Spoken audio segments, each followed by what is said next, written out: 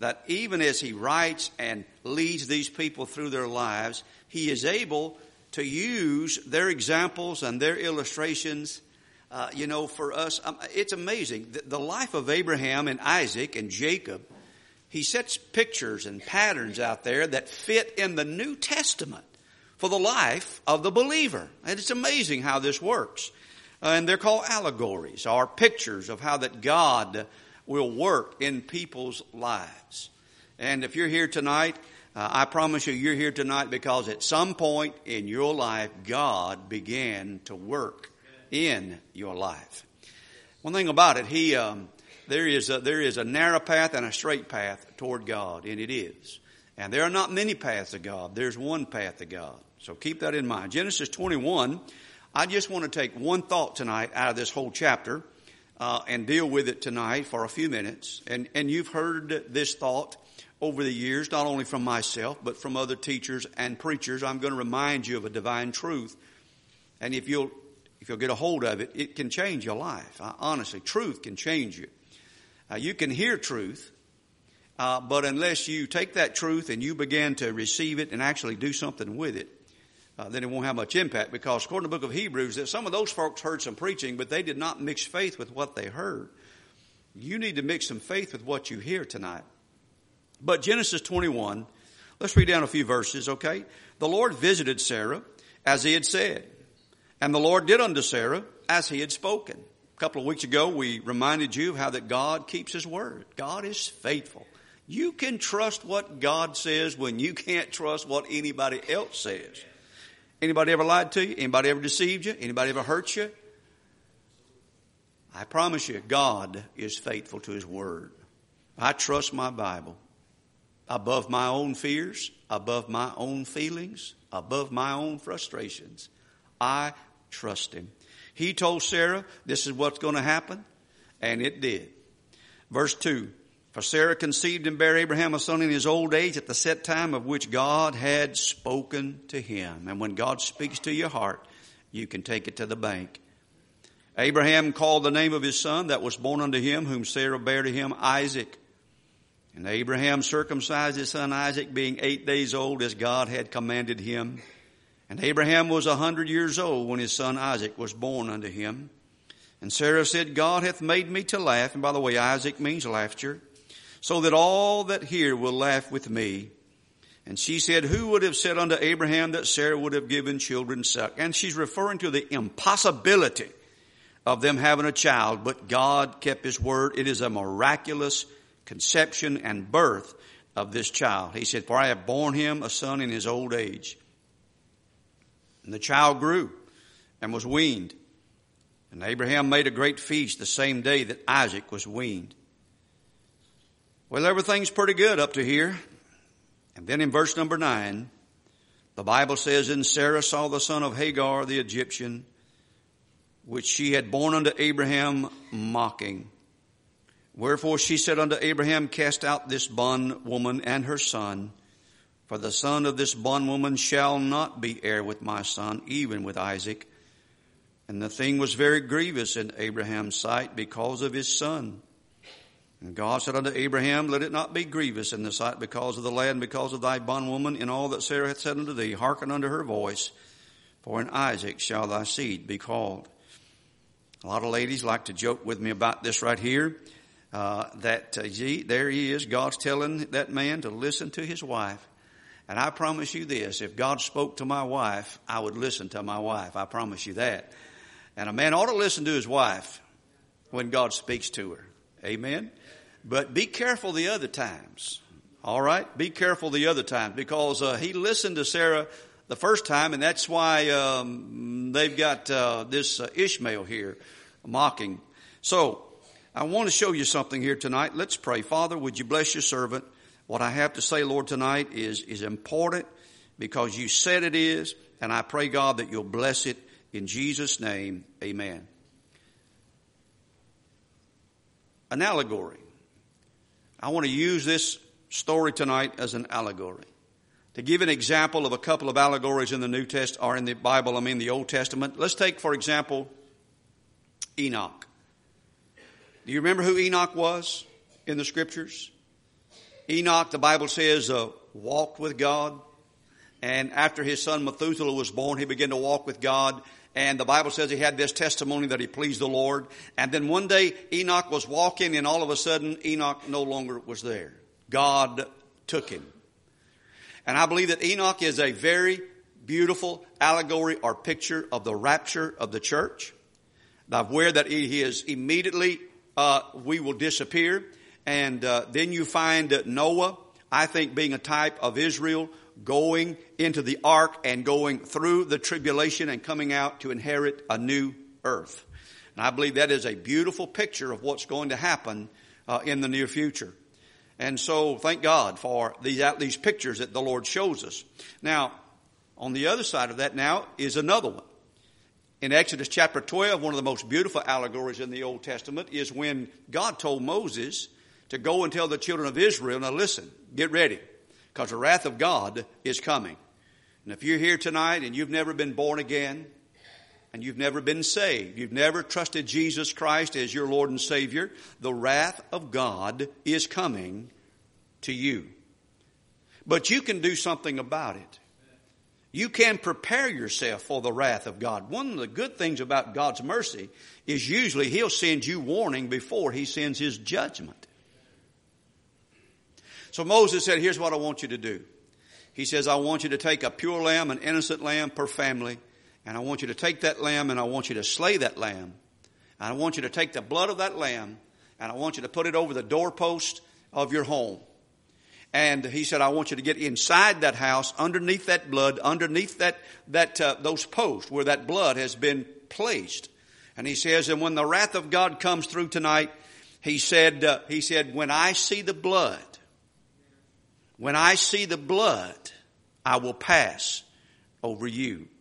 And the wrath of God passed over the folks that listened to the man of God and took that innocent lamb. Now that lamb was a picture of the Lord Jesus Christ being innocent and pure, and then being slain and placed upon the cross. And again, a picture of the doorpost of Jesus being nailed to that cross, of where the blood was here and placed here and here, the picture of the cross.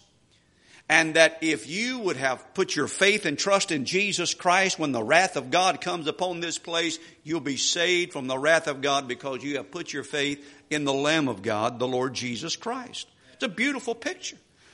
And that's one of the reasons why we observe the Lord's Supper, is to remind us of Jesus giving His body and Jesus giving His blood for sinners like you and I, that we could be saved.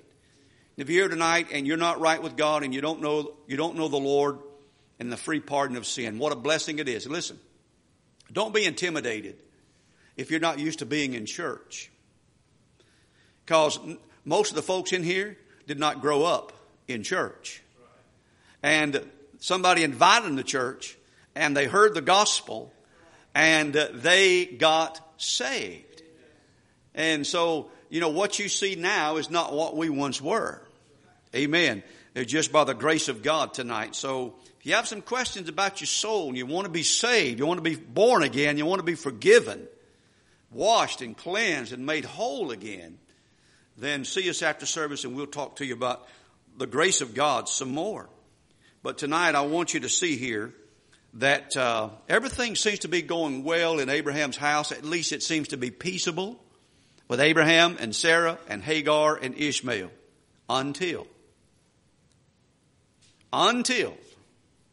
the promised seed or this child is born.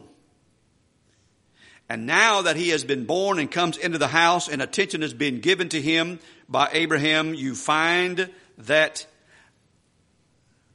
Ishmael is having trouble agreeing and being happy about Isaac being in the household. And so he begins to mock him. So what is that an allegory of? What is that a picture of for us? Would you turn with me to the New Testament for just a few minutes, to the book of Galatians in chapter number 5. And by the way, it did tell us there also, Abraham loved Ishmael. Ishmael is a perfect picture. And I want our young people to try to really get a hold of this. Our older saints, I think they understand it. I think they got a handle on most of it. I think they understand the concept and principle of it. But what a blessing it is when a teenager, when a young adult gets a hold of it.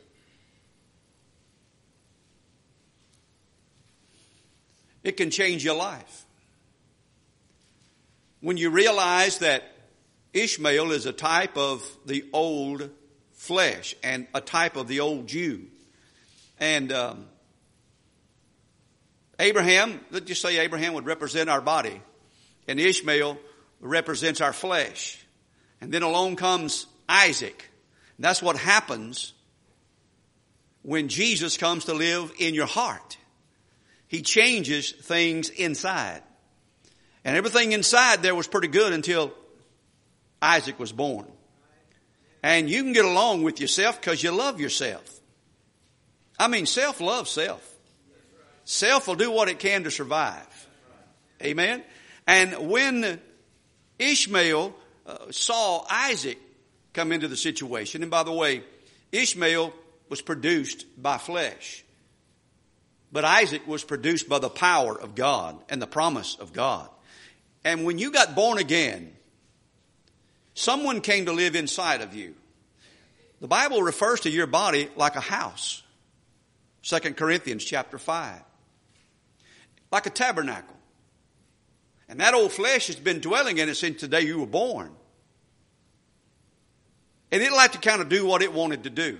We all kind of served our divers lust and vanity of our hearts. But when Jesus came to live inside of us, the Bible says the Spirit of God came to live inside of us.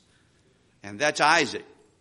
He has come to live, that's that Spirit, the new man came to live inside of our lives. And now you find that there is some conflict going on the inside. Now you find yourself being troubled about some things that you no longer were troubled about. Now you find yourself even that when you try to do what's right and want to do what's right, that there's also another voice that says, you can't do that. Leave that alone. You don't need to go to church that often. Man, you're going to wear yourself out reading your Bible that much. You don't need to, and on and on. There is that voice that is opposed, and there is that voice that says, let's go. All right, look in Galatians 5. You say, well, Brother Roger, you sound like that. That you have, what do you call that? That you're schizophrenic. No, I'm not schizophrenic. I just know that Roger loved Roger until Jesus came inside of Roger. And when Jesus came to live inside of me, I learned that Roger was not such a good guy. And that Roger needed to be more like Jesus Christ. Galatians chapter 5. Look at this. Here's what he said in verse number 16. He said, and by the way, the answer is the only way that they really can't work together. And so the Lord said, you're going to have to kick him out of here. You're going to have to kick him out. I sure wish I could kick the old man completely out. But I do need to reckon him to be dead and not listen to him anymore. He doesn't have any authority anymore. Verse number 16 says, this I say then, walk in the Spirit, and you shall not fulfill the lust of the flesh. And boy, I sure wish I could get that across to you. I thank God for what the world tries to do at times to try to restrain evil. Like 10-step programs to try to help people overcome drugs. I mean, they got to deal with drug addicts. They got to deal with alcoholics. They don't send them to your door to take care of them, do they? They do what they can with what they know. I'm studying human nature. But without that changing of the heart, it's hard for those things to last. Now, I do believe the flesh is strong enough and willpower is strong enough that if you want to lay something down and move away from it, you can. It just won't make you holy and godly, but you can move away from it. My brother, who was 7 years older than I, he was addicted to nicotine. Nicotine is a very, very strong drug to get off of. And when he was growing up, he smoked all the time. Whenever he could get the hold of cigarettes, he smoked all the time. My mom smoked for a while, and then she quit. And then he just kept smoking and kept smoking. And then one day, now he also loved guitar. Now my brother was, for some of you who don't know my brother, he was not severely retarded, but he was sort of a mild Down syndrome type individual with that sweet spirit, and but he could carry on a conversation, and he knew when Gunsmoke came on, and he knew when the Lone Ranger came on. He was smart enough to carry on those kind of conversations and understand the gospel, and he got saved. But he loved Johnny Cash, and he loved to play a guitar. And when we were growing up, he couldn't play a guitar, but he tried to play a guitar. And he would be outside the window of our wood frame house, and he'd have this old guitar, and he'd be banging on that thing for just hours, just banging on it. And so he never wanted to play football with me, and I said, you're going to throw the football, or I'm taking that guitar away from you.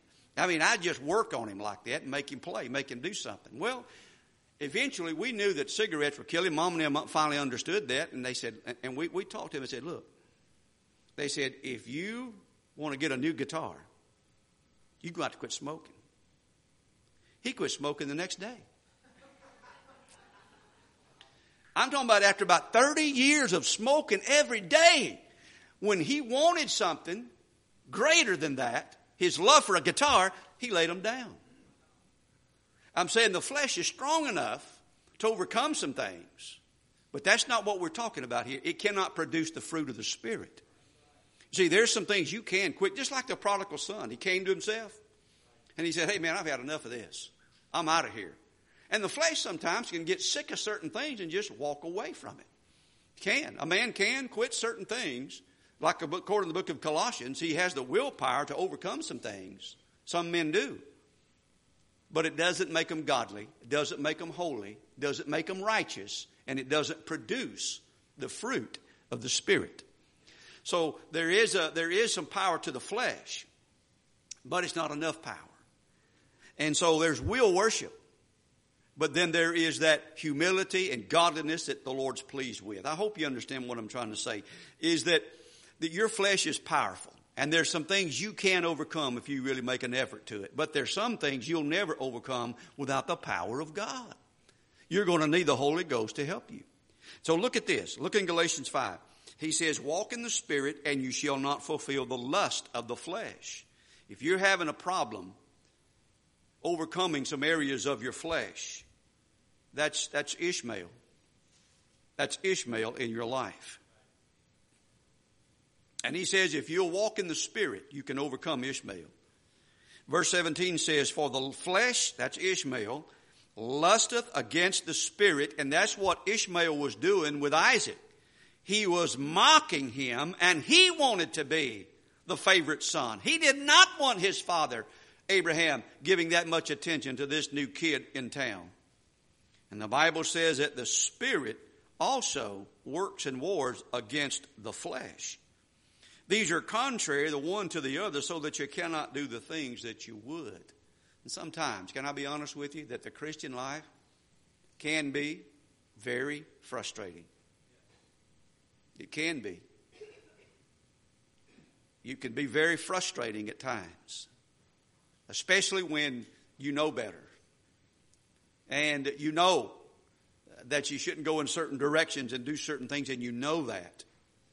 And then you can't get away with it, and you can't enjoy it very long without being condemned in your heart and feeling guilty about what you done got yourself into again. If you're a child of God, you can't sin and get away with it. You can't sin and just keep enjoying sin. You can't do that. God won't let it happen. And you notice here in verse 18, he says, but if you be led of the Spirit, you are not under the law, for the works of the flesh are manifest, which are these: adultery. These are things that the flesh pursues: adultery, fornication, uncleanness, lasciviousness. This is, again, Ishmael. Idolatry, witchcraft. And when you were lost, at least I know that when I was unsaved man, I didn't think that big a deal about these lifestyles. Just normal. It's just what people do. It's what people are. Whether you're white trash or high trash, you're still a sinner.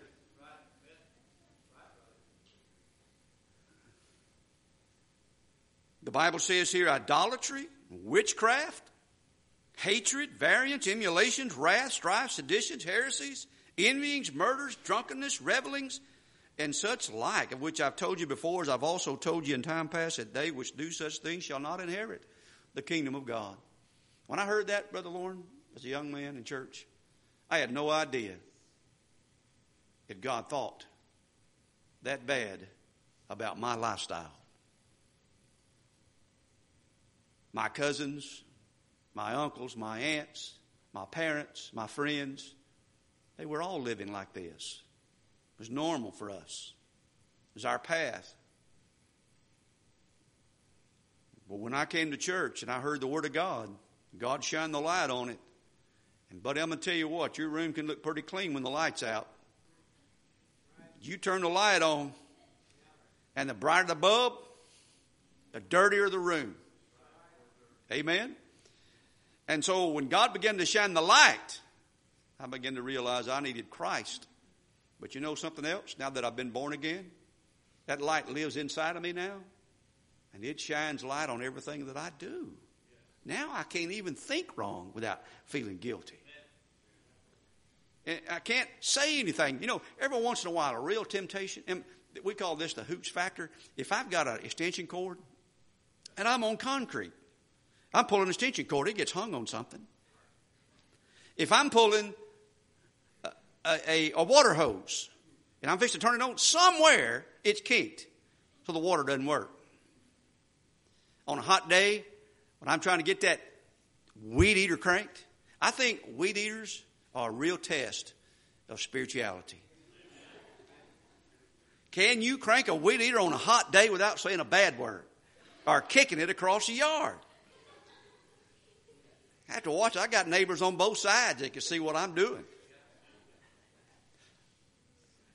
But I'm just saying that I cannot even think about what I'd like to say without my heart being condemned now. When I was a young man, man, I let her rip and didn't think nothing about it.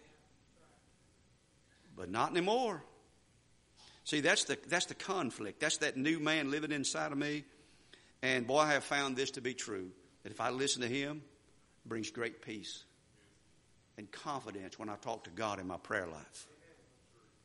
If I'll just listen to him.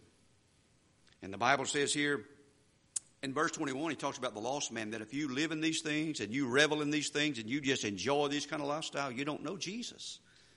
You're not going to inherit the kingdom of God. You're going to hell. You must be born again. Verse 22, he says, but the fruit of the Spirit. See, these are the consequences. If you walk in the flesh, these are the things you're going to do. If you walk in the Spirit, he said there's some love that's been shed abroad in your heart. That love didn't come from the flesh. That comes from God.